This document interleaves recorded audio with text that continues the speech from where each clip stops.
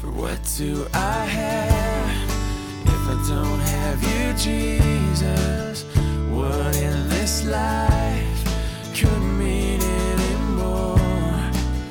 You are my rock, you are my glory, you are the lifter of my head. Welcome to the Rock Podcast. These days, good wisdom can seem hard to come by. Many people seldom think about the need for wisdom in their lives, leaving themselves vulnerable to the ideas and directives of the world, which is contrary to God. The Bible teaches that there are two opposing sources of wisdom. From which source are you receiving your wisdom? Let's join Pastor Adam now with a message entitled Wisdom, Worldly versus Heavenly. All right, guys, I'd like to invite you back to your seats as we begin this morning's Bible study. And I know that when you walked in, you saw that the lectern was gone, and assumed that it was probably me speaking, because that's just the habit that I have. I'm a free spirit. I need to be able to wander around. And then probably half the people came in, saw the lectern was gone, and left because Pastor Ross was in here. And I don't blame them, because I love Pastor Ross, and as he says and all of the staff say, even if we weren't on staff, we would go here. We would so go here. We appreciate the staff, and in particular Pastor Ross, for teaching through the Word of God. And you guys have heard this before, but I just want to say, when I think about Pastor Ross, one thing that stands out to me is his commitment and his faithfulness to not only the Word of God, but the body of Christ.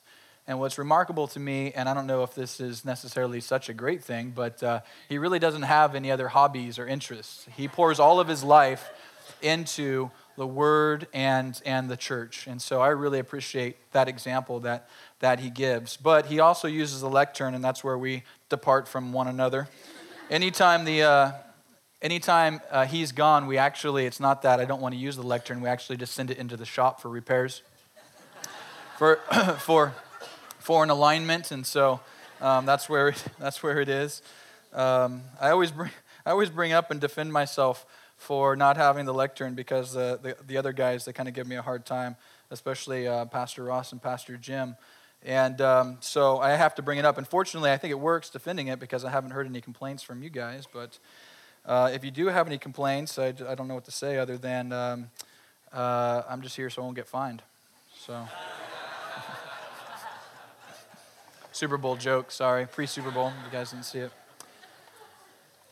This morning I'd like to open our Bible study with a question, and I want to ask if you were here first service, or if you came in towards the end of first service, not to answer, because it's only one answer per person.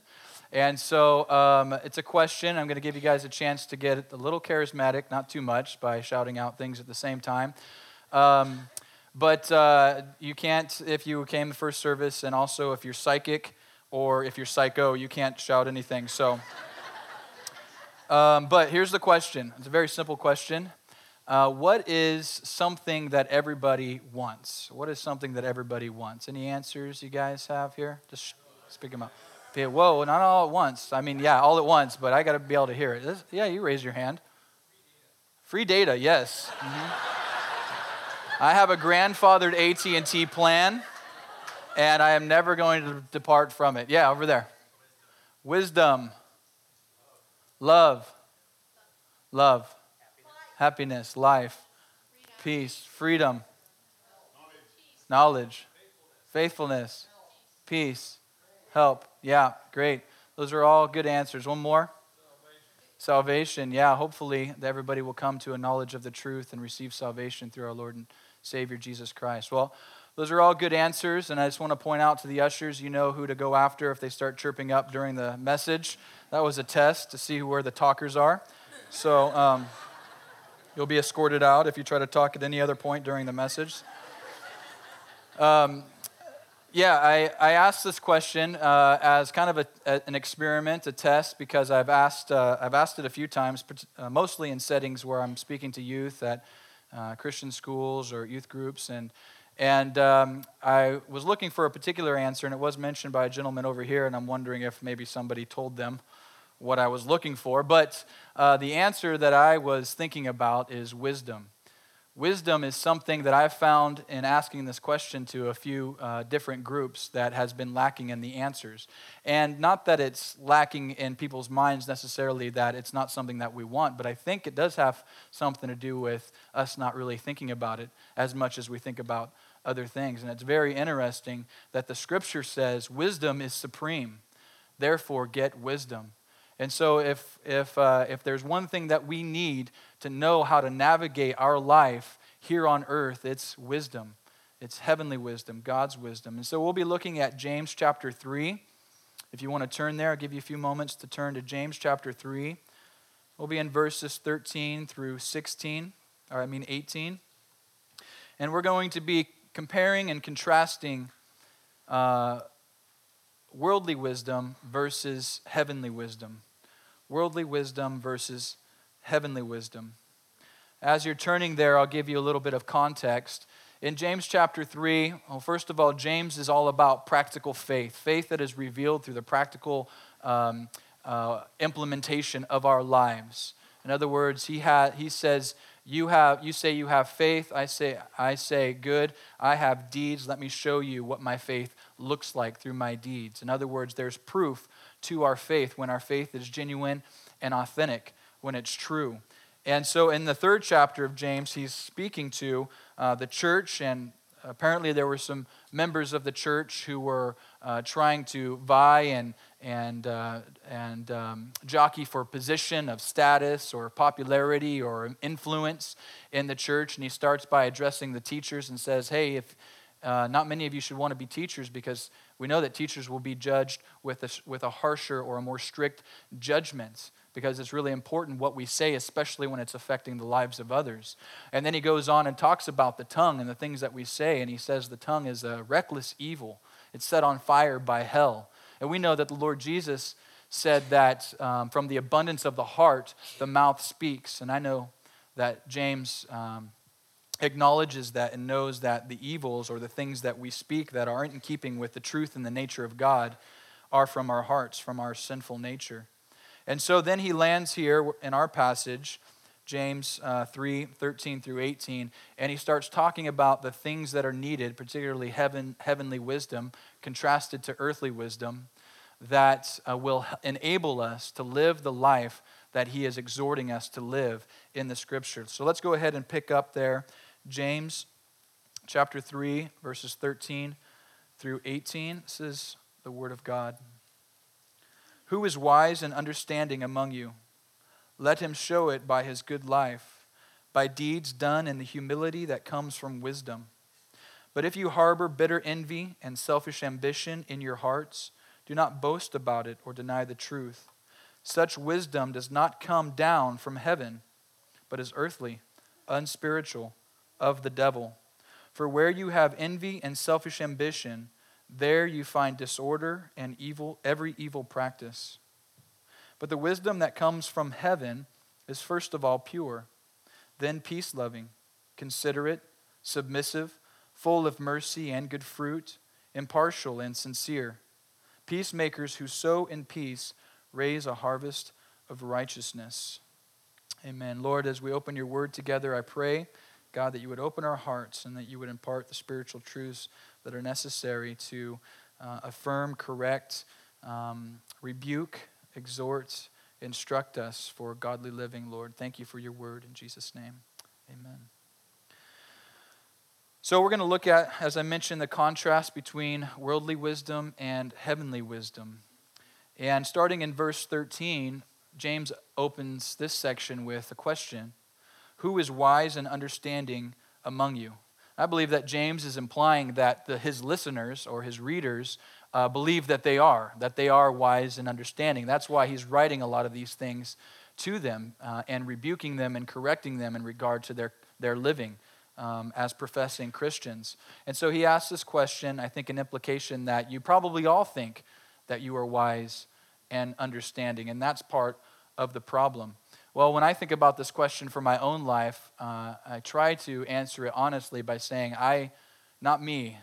I don't think that I'm wise. Now, of course, there's times where I experience pride and I pat myself on the back when I've made some decision or some, something about my life that seems to be good or have value. That certainly happens, but I remember from a very young age thinking and recognizing, not really understanding it, but knowing, especially looking back on my life, that I lacked wisdom. I had a wisdom deficit. And I remember one story in particular that maybe I've shared with you before, but I was 18 years old, and I was working in Colusa. I grew up in Colusa County, and I was working in Colusa. I had to go to the gym after work. Those days are gone, but I'd go to the gym, and this one particular day, I was just experiencing a lot of angst about life in general. I was angry. I was angry at my life. I was angry at my family. I was confused. I didn't really have any friends. It was just, life was one big mess of confusion and chaos for me. I had inner emotional turmoil going on. And I remember leaving the gym feeling this way. And I went and got in my car. It was a Mustang GT. And it was parked on the street. And on the street, the parking spots weren't parallel. They were slanted parking along the side of the curb, the street. So I got in my car. It had just started to rain. So there was a light rain coming down. It was evening. And I just gunned it and peeled out and backed up. And when I hit the brakes, my car just spun around in the road. Now, it felt like I spun around like 3 or 4 times. Of course, it was probably only half a time or something. But, I don't know if you know that feeling. It was kind of fun, but not in regard to the emotions that I was feeling. And I remember spinning around, and my car just stopped in the middle of the road facing the opposite direction that I was supposed to be facing. And all along the sides of the road, there were cars parked there. There's nobody walking around. It was pretty quiet, but there were cars parked there. And I was sitting there, and I'm thinking about what could have potentially happened if I would have hit those cars, like tens of thousands of dollars of damage. And I just remember sitting there. It felt like a few minutes in the middle of the road. Windshield wipers are going. The lights are on. The rain's drizzling down. And I just thought to myself, I am so stupid. And I'm so foolish. I wish there was somebody who could tell me how to live my life. I wish there was somebody who could impart wisdom to me so that, 1, I wouldn't feel the way that I do about life, all confused, and 2, I wouldn't make the stupid decisions that I make, including one like this that could have been disastrous. And so I have always felt that I have lacked wisdom in that way. But I'm so thankful to God, for filling that desire in my heart. It wasn't until 5 years later that I came to know Jesus Christ from that experience. And since that time, I've been wanting I've been desiring to receive and devour God's wisdom for my life. And I need it. And I still am not very wise. I make some stupid decisions that you'll hear about a little bit later, some of them. And so, the danger, of course, of doing a Bible study like this and talking about wisdom is, you guys all watching my life now and making sure, with a clipboard, and making sure that I don't make, you preached that message on wisdom and look at this decision you're making. I'm not necessarily inviting you to do that, but I know that it kind of comes with the territory, so we'll see what happens. But honestly, I want wisdom, and I know that wisdom comes from God, and we'll talk about that. I need God's wisdom, and especially now as a new father, I have an 18-month-old son. His name's Dutro, and I want to be a good dad. I want to be a good dad to him and any of the rest of our children.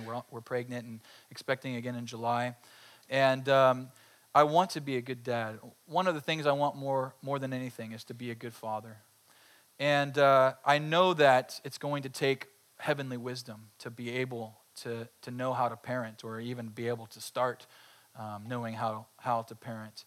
And I certainly need that to be able to parent him, and any parents in here, I think, would agree that it takes wisdom, because every child is so unique and individual, and you face circumstances that you never dreamed of facing, with children, because of their personalities and just the circumstances of your life or their life.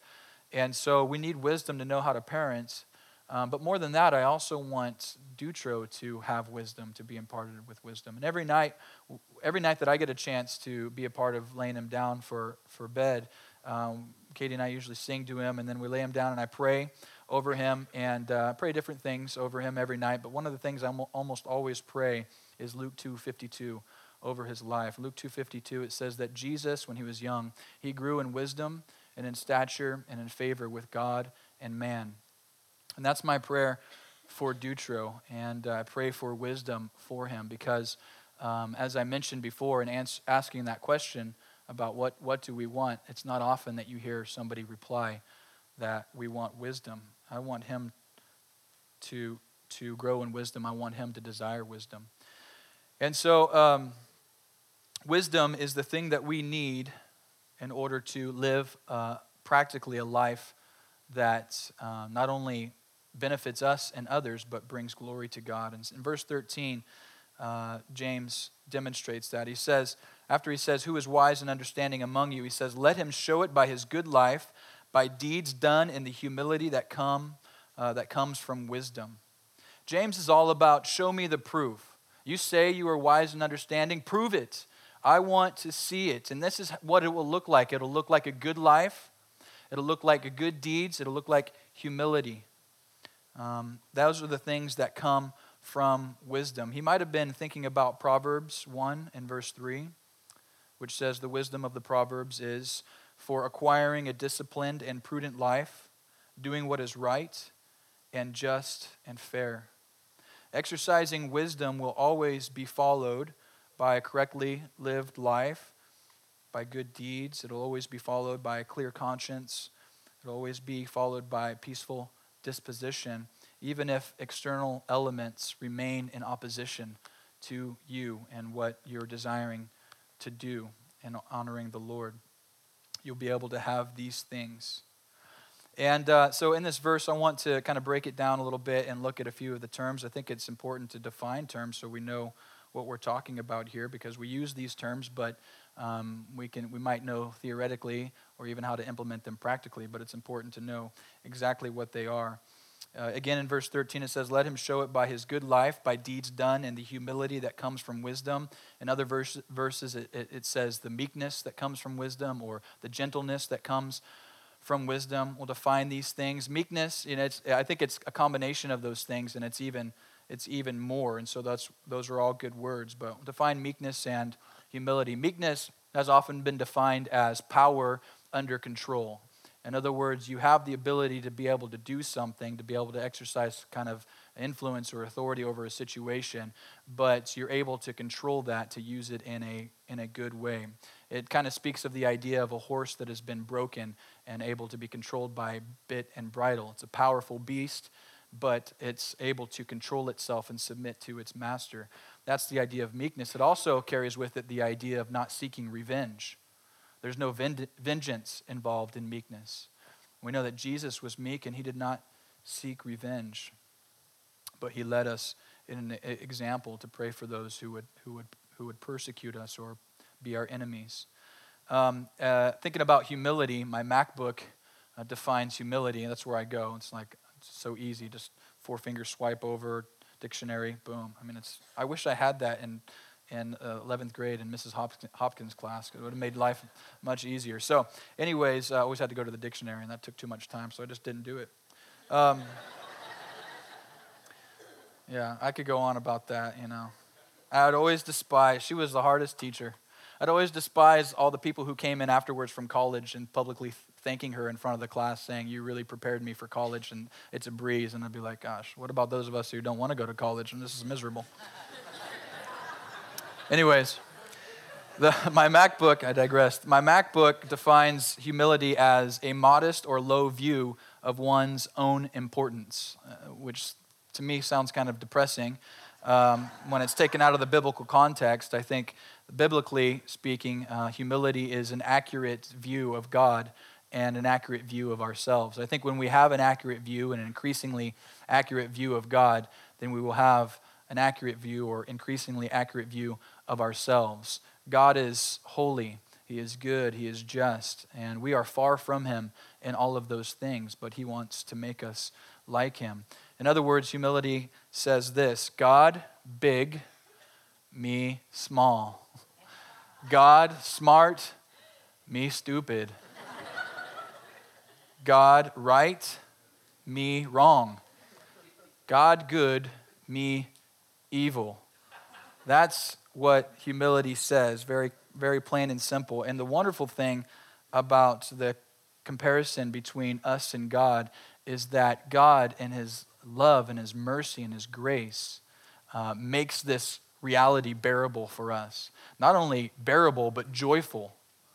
If that wasn't the reality, I would feel even more depressed, about my life. But when God says, this is the reality, but I love you, and I want to give you good things, and I want to transform your life, that is refreshing. And I thank God for the truth that brings humility in our lives.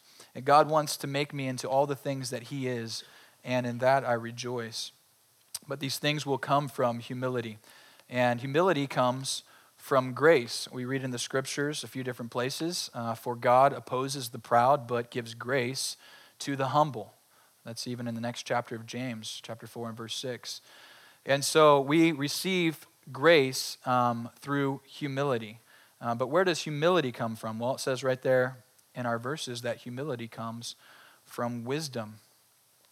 And then we would ask the question, where does true wisdom come from? And the Bible tells us it comes from heaven. I love how God just lays this out for us. James chapter 1 and verse 5. If any of you lacks wisdom, which we all do, we should ask God, who gives generously to all without finding fault, and it will be given to him.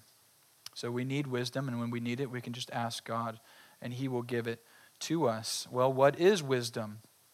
I think simply put, wisdom is the correct application of knowledge. It's that simple. The correct application of knowledge. It often is in conjunction with experience and good judgment, but it can also be illustrated this way.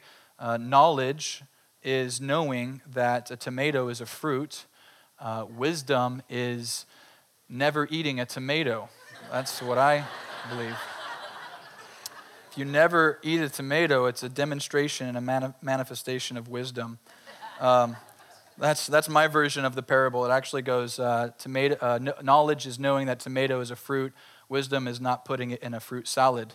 I just don't think we should put it in anything, and that would just solve the problem right there. Or that's another story. I invite theological debates regarding the tomato. That's fine too. Here's another way to put it from my experience.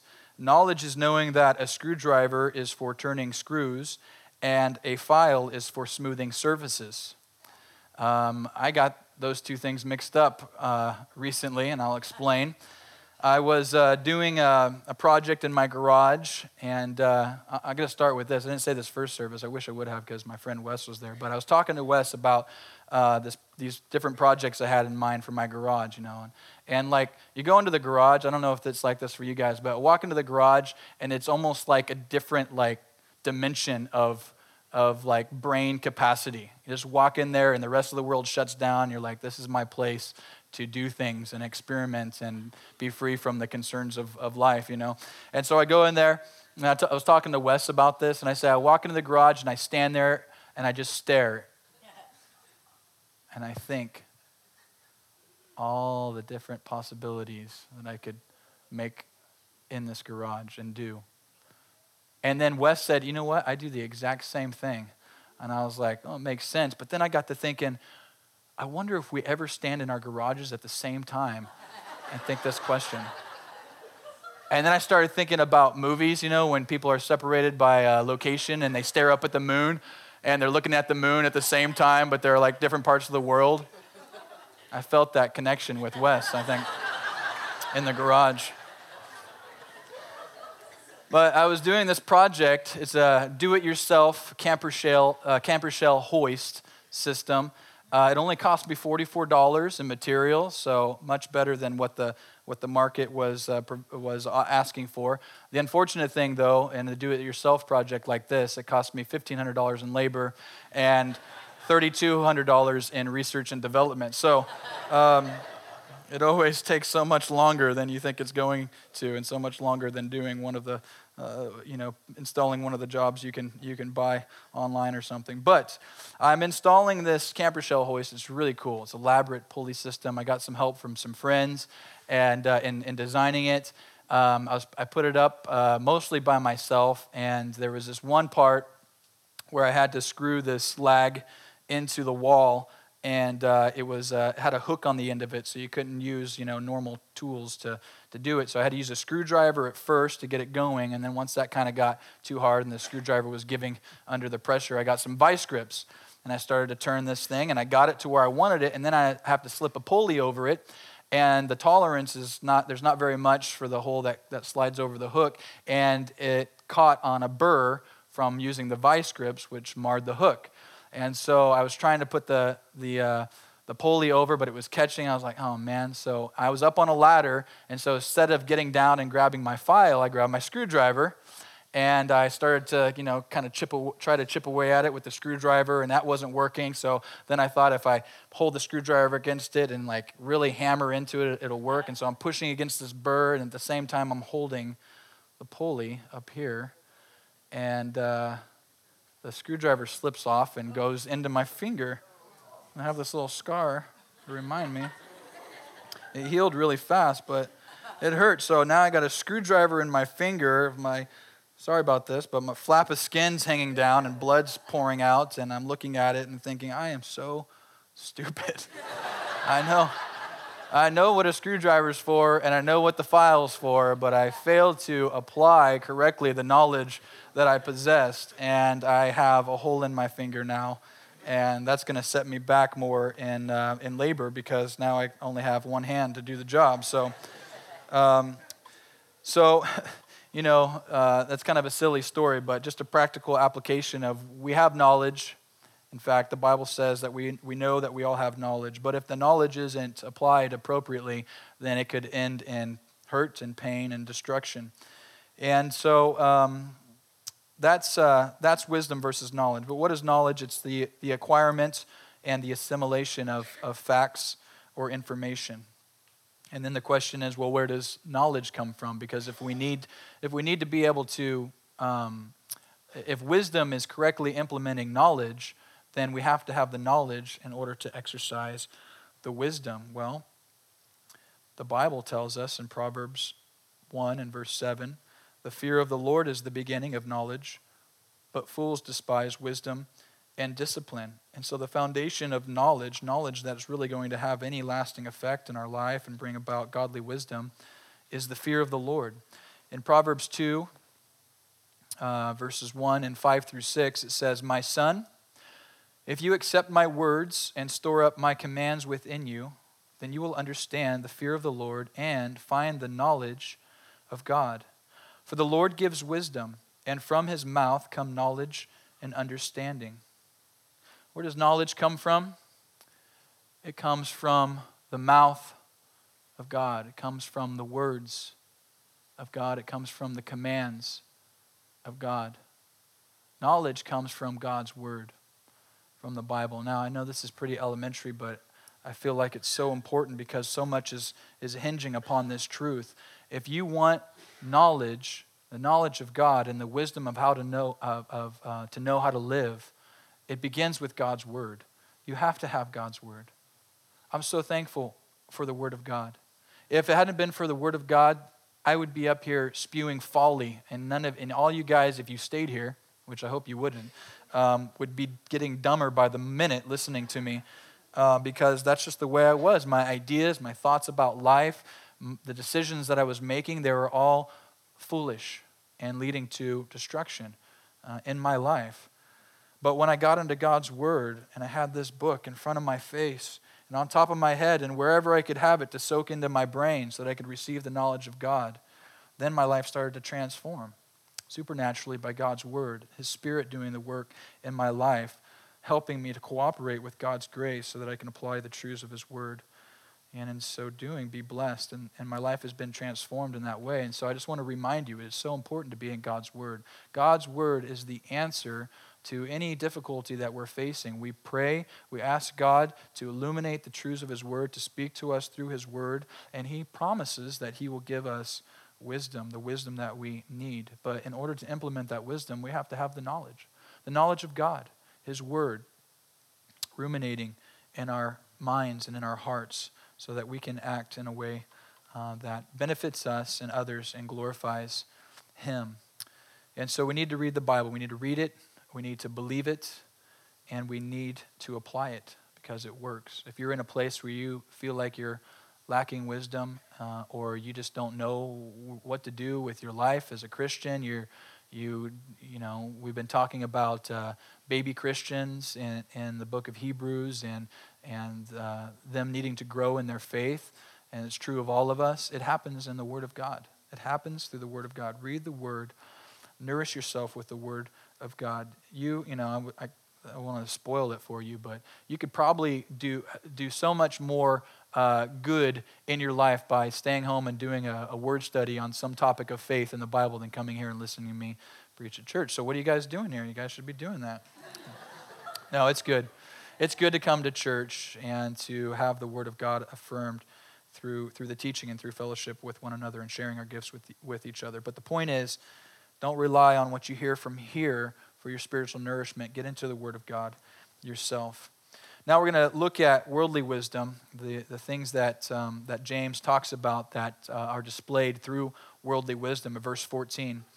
He says, "But if you harbor bitter envy and selfish ambition in your hearts, do not boast about it or deny the truth." Now the word "if" in the Greek is really saying "if and it is so." In our language, if is just if, like there's a possibility of it. But in the Greek, there's at least 4 different words for if, and this one is saying if and it is so, or since. Since you harbor bitter envy and selfish ambition in your hearts, do not boast about it or deny the truth. He's calling these believers out. And he gives us a few indications of what worldly wisdom looks like. Worldly wisdom is bitter, it says there in our text. In contrast, in comparison to heavenly wisdom, which is sweet. Worldly wisdom is envious. Heavenly wisdom is content. Worldly wisdom is selfish. Heavenly wisdom is selfless. Worldly wisdom is power hungry. Heavenly wisdom is patient and faithful. Worldly wisdom is boastful and proud. Heavenly wisdom is humble. Worldly wisdom is deceitful. Heavenly wisdom is truthful. Worldly wisdom is opposed entirely to true wisdom, to the wisdom that comes from God, that comes from above, that comes from heaven.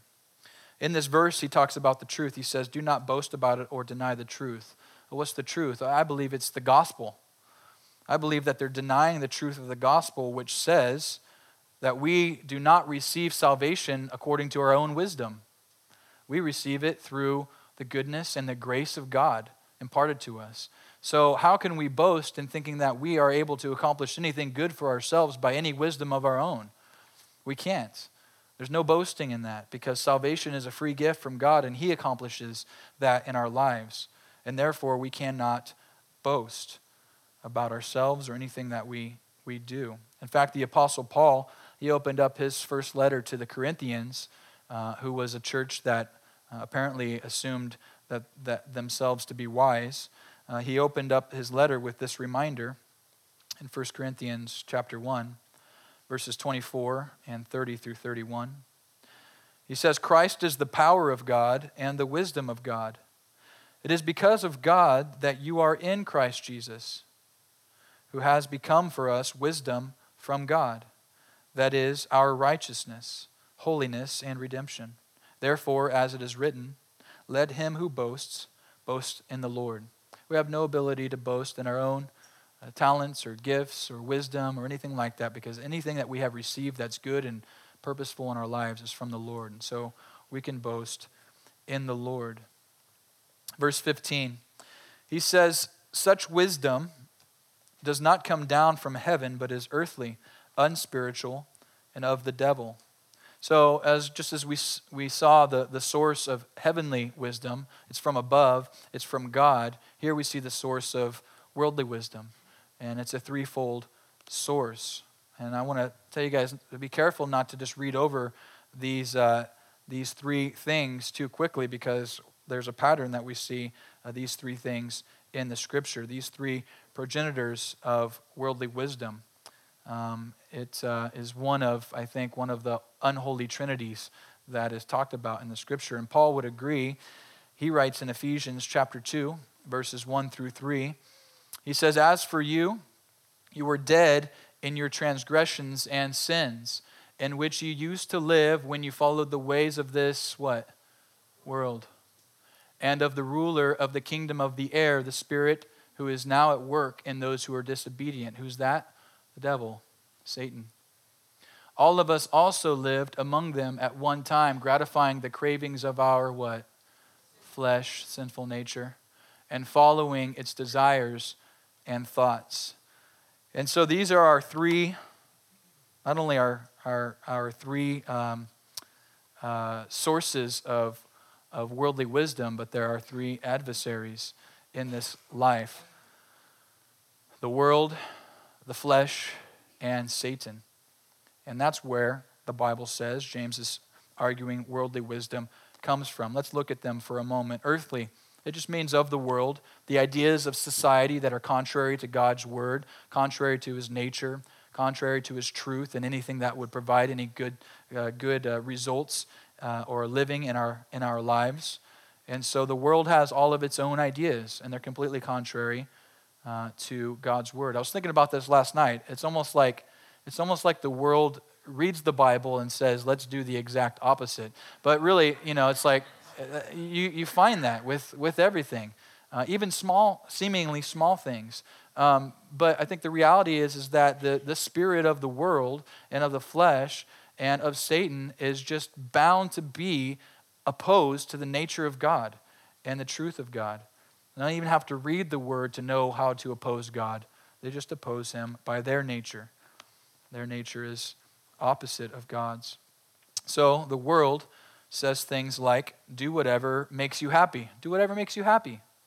The word says, blessed or happy are all who fear the Lord, who walk in his ways. Psalm 128, verse 1. The world says, follow your heart. We hear that all the time, especially in the world, in the movies. In movies, I mentioned to the first service, especially I think of like chick flicks, when they're romance and dating and that sort of thing. Things like The Notebook, which none of you have ever watched. My wife actually texted me and said, don't encourage people to watch movies that you mentioned. This happens in youth group all the time. I'm always like quoting movies that I watched even before I was a Christian. I just remember the funny parts. And then afterwards, my wife's like, you shouldn't probably be quoting those movies. They're going to go home and YouTube it or something and watch the whole movie. And I'm like, hey, I can't help it. So almost every youth group, if I know I'm going to quote a movie, sometimes it just happens by nature. But I put a little disclaimer beforehand. So, I cannot be held accountable for any of the things that happens from henceforth from watching this movie. I do not. It's like when you have like some kind of advertisement and they have a little disclaimer and it's like, we're in no way endorsing, this. That's what I have to do. So anyways, don't watch that movie. I just thought of it. So, but the world says, follow your heart. The word says, the heart is deceitful above all things and beyond cure. Who can understand it? Jeremiah 17 and verse 9. The world says we are a product of evolution. The word says, for in 6 days the Lord made the heavens and the earth, the sea, and all that is in them. Exodus 20 and verse 11. The world says we are not subject to a supreme moral authority. The word says he, God, will punish those who do not know God and who do not obey the gospel of our Lord Jesus. 2 Thessalonians chapter 1 and verse 8. The world says every road leads to God. Jesus said, I am the way and the truth and the life. No one comes to the Father except through me. John 14 and verse 6. The world says it's okay to be promiscuous and to have sex outside of marriage. The word says, flee from sexual immorality. Have nothing to do with it. 1 Corinthians chapter 6 and verse 18. Everything the world stands for is contrary and opposed to God and to his truth.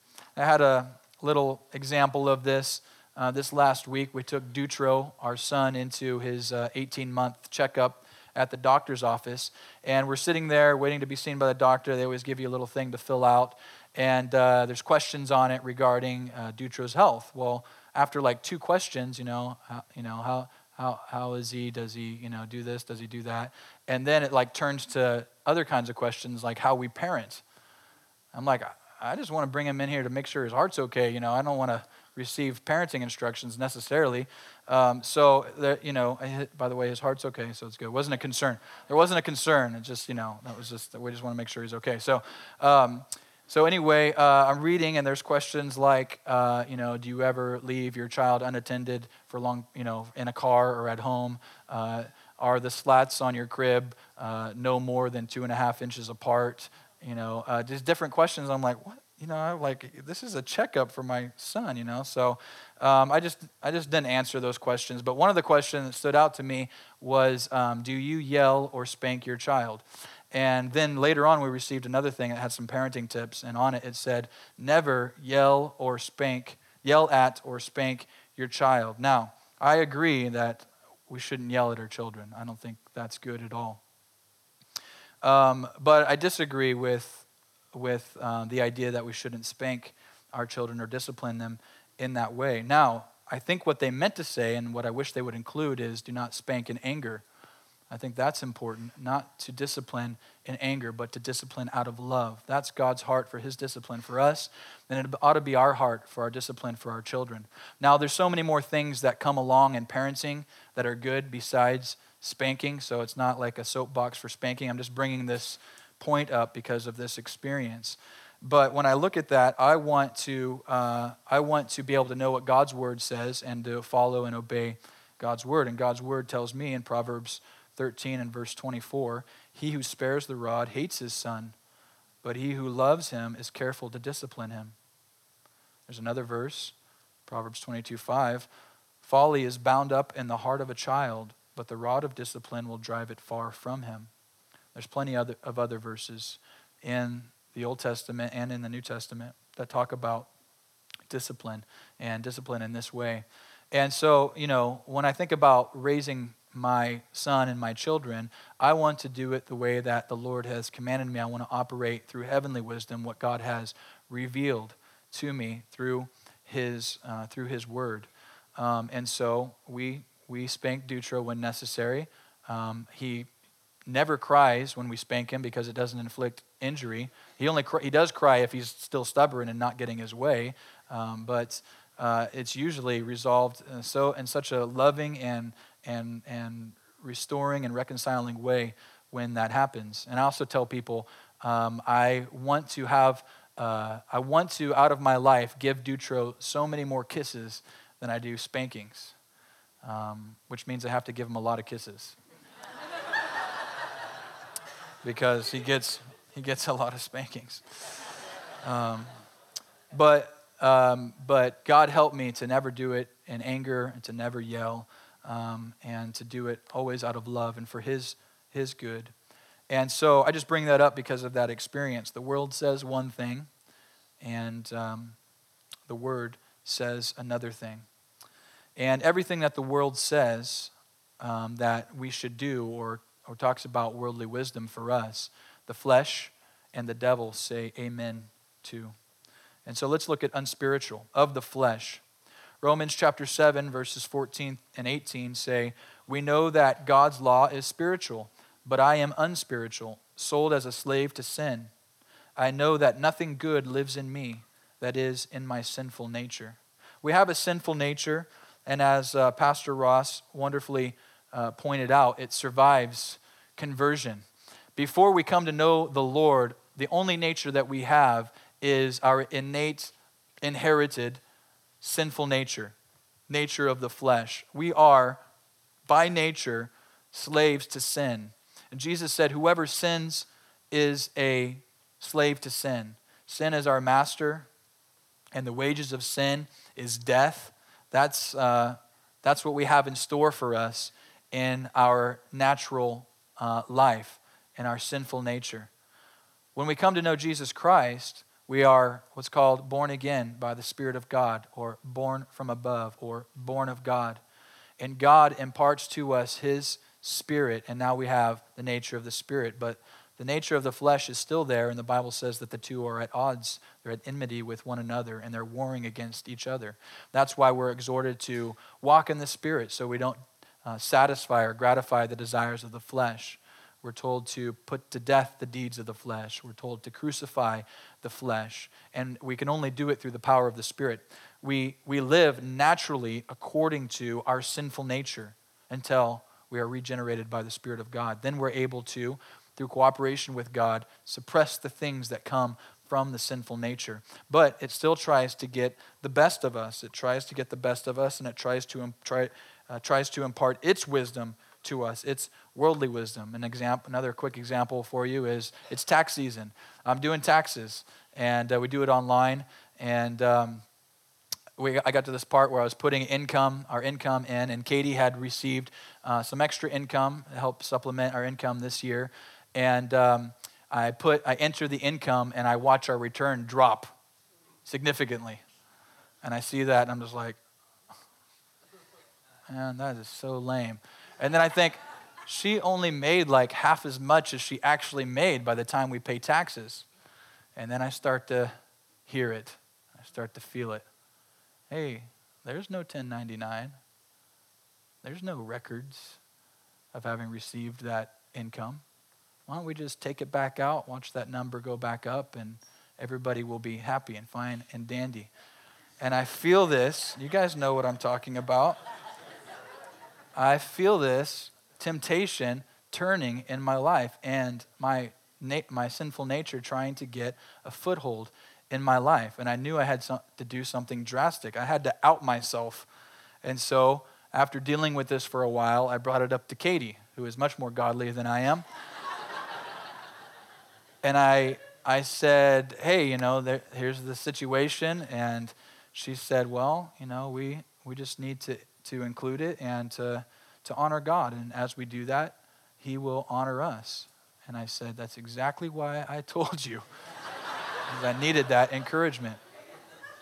We're hoping to finally pay off her student loans, and I saw the number. I was like, wow, this will help us get to that place, and all the things of how it could be used for good, and the worldly wisdom just speaking to you through that. And I knew I had to out myself and confess, and that's one great way it's one great tool to conquer and defeat the wisdom of the world, is to go and either confess what you're being tempted about, or to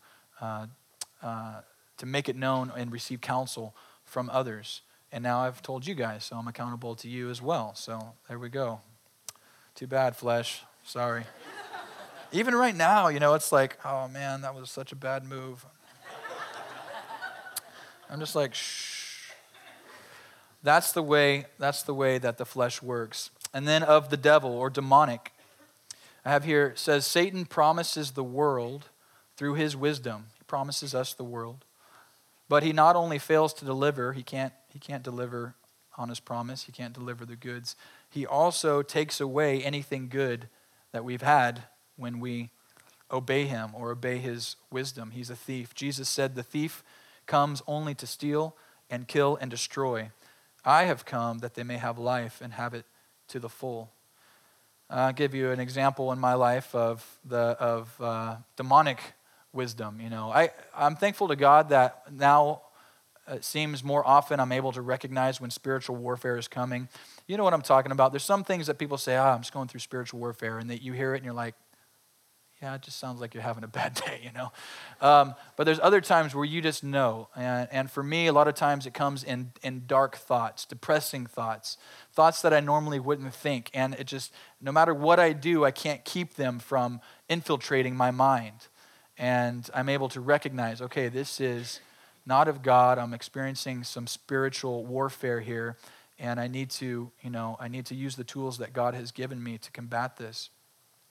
And so that's one way the enemy tries to bring his wisdom in our lives. But there's another way which just seems so odd to me and so strange. I understand why he does it, but because he just wants to destroy whichever way he can. But sometimes I'll be minding my own business, and a thought will come to my mind that makes no sense and is just totally irrational. And I'm going to tell you guys, and you're going to think that you're all going to think that I'm crazy and psycho and need help. But that's okay. Hopefully, you've probably already gotten to that point already by this time. So. But this one time I was at a pastor's conference, and I was walking with the guys on this footpath, and we're crossing this bridge over this creek. And as we're walking across, I get this thought in my head that says, push him off the bridge right now. Just trying to push him off the bridge.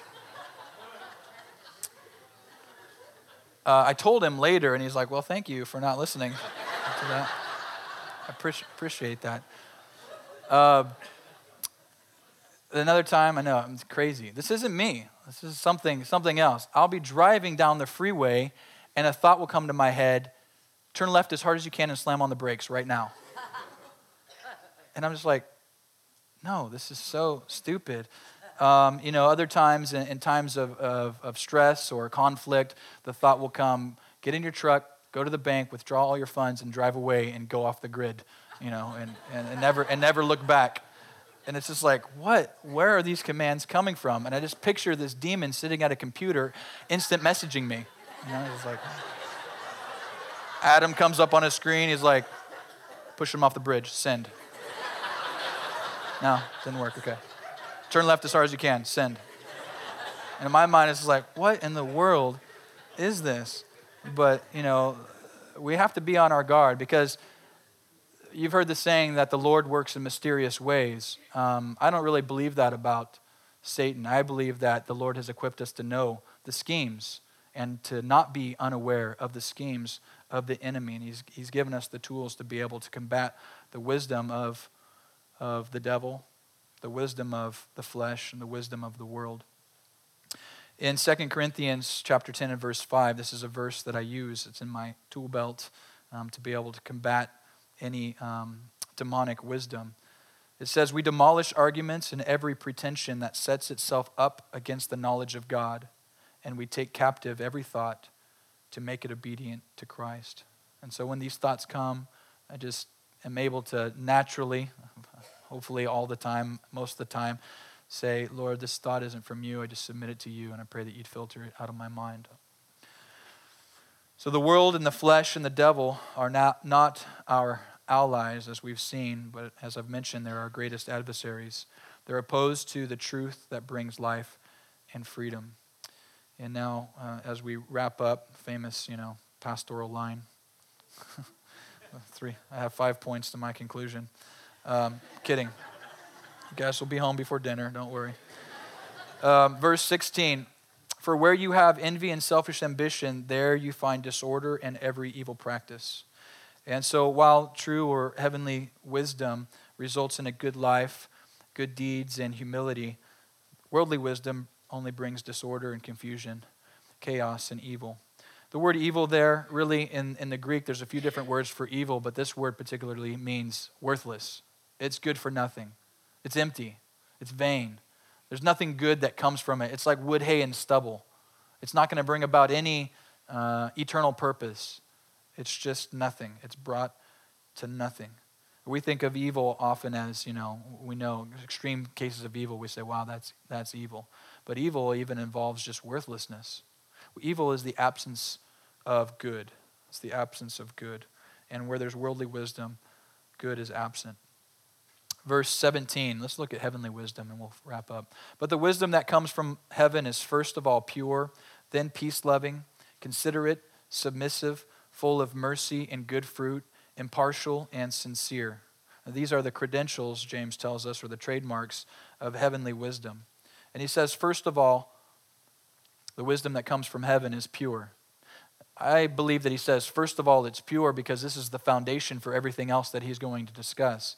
The church is the pure bride of Christ and needs to be pure. In fact, the Bible tells us that anyone who has this hope in him, that is the hope of Jesus Christ and of eternal life and inheriting the good things that God has prepared for us, he purifies himself.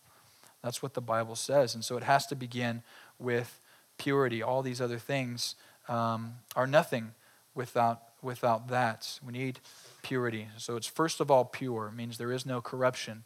There is no defilement. There is nothing that taints it or causes it to be tainted by the world or corrupted. Then it says peace-loving.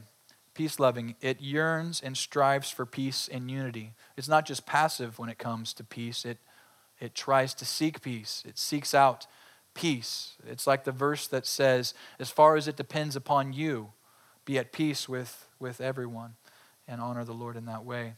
Then it's considerate. It's not critical, but it watches out for the well-being of everyone. Then it's submissive. It yields to and cooperates with the needs of others. This is the wisdom that comes from heaven.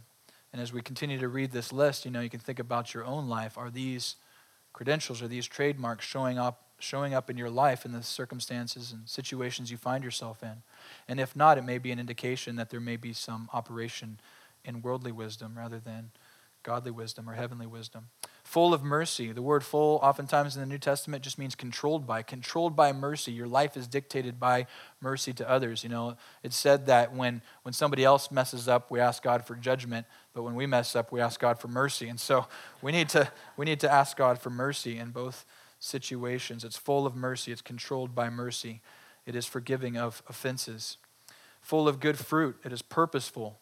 It's effective. It's productive. Good things come as a result. It's impartial. It does not show favoritism, but it treats all equally. And it's sincere. It is not fake, false, or hypocritical, but rather genuine, authentic, and honest. And then James closes with this verse 18. He says, peacemakers who sow in peace raise a harvest of righteousness. We saw that he opened up with a question and a command. In verse 13, it's in the imperative to prove it. Prove your life of wisdom by your good deeds. And he closes the section with this statement, peacemakers who sow in peace raise a harvest of righteousness. When you're bearing fruit from your life, the fruit of peace, the thing about this type of fruit is that it's not even the seeds that are planted in the other person's life to bring up more fruit. It's the fruit. They receive the fruit of peace, and they bear the fruit of peace through it as they respond to that. And when I'm talking about peace, I'm talking about tranquility, the tranquility of life that comes from having peace with God. It starts with having peace with God through the grace of God and salvation through our Lord and Savior, Jesus Christ. So true wisdom always brings about the fruit of peace. Worldly wisdom always bears confusion and disorder. And our lives will prove which kind of wisdom we are operating in. Warren Wiersbe said, what we are is what we live, and what we live is what we sow. What we sow determines what we reap. If we live in God's wisdom, we sow righteousness and peace, and we reap God's blessing. If we live in man's worldly wisdom, we sow sin and war, and we reap confusion and every evil work.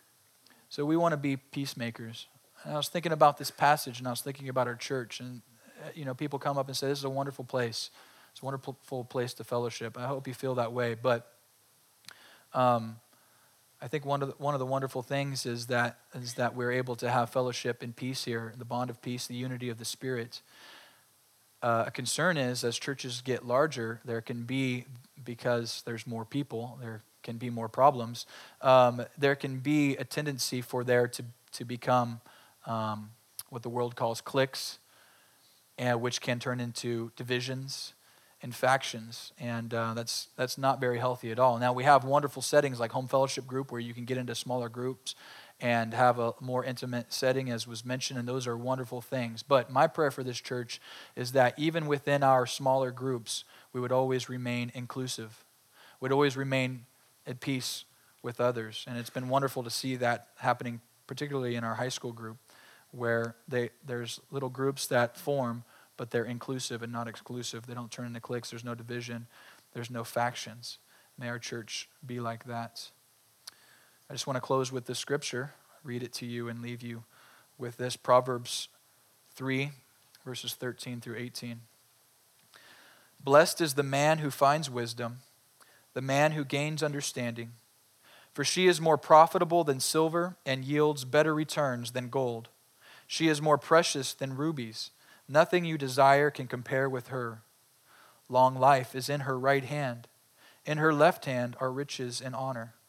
Her ways are pleasant ways, and all her paths are peace. She is a tree of life to those who embrace her.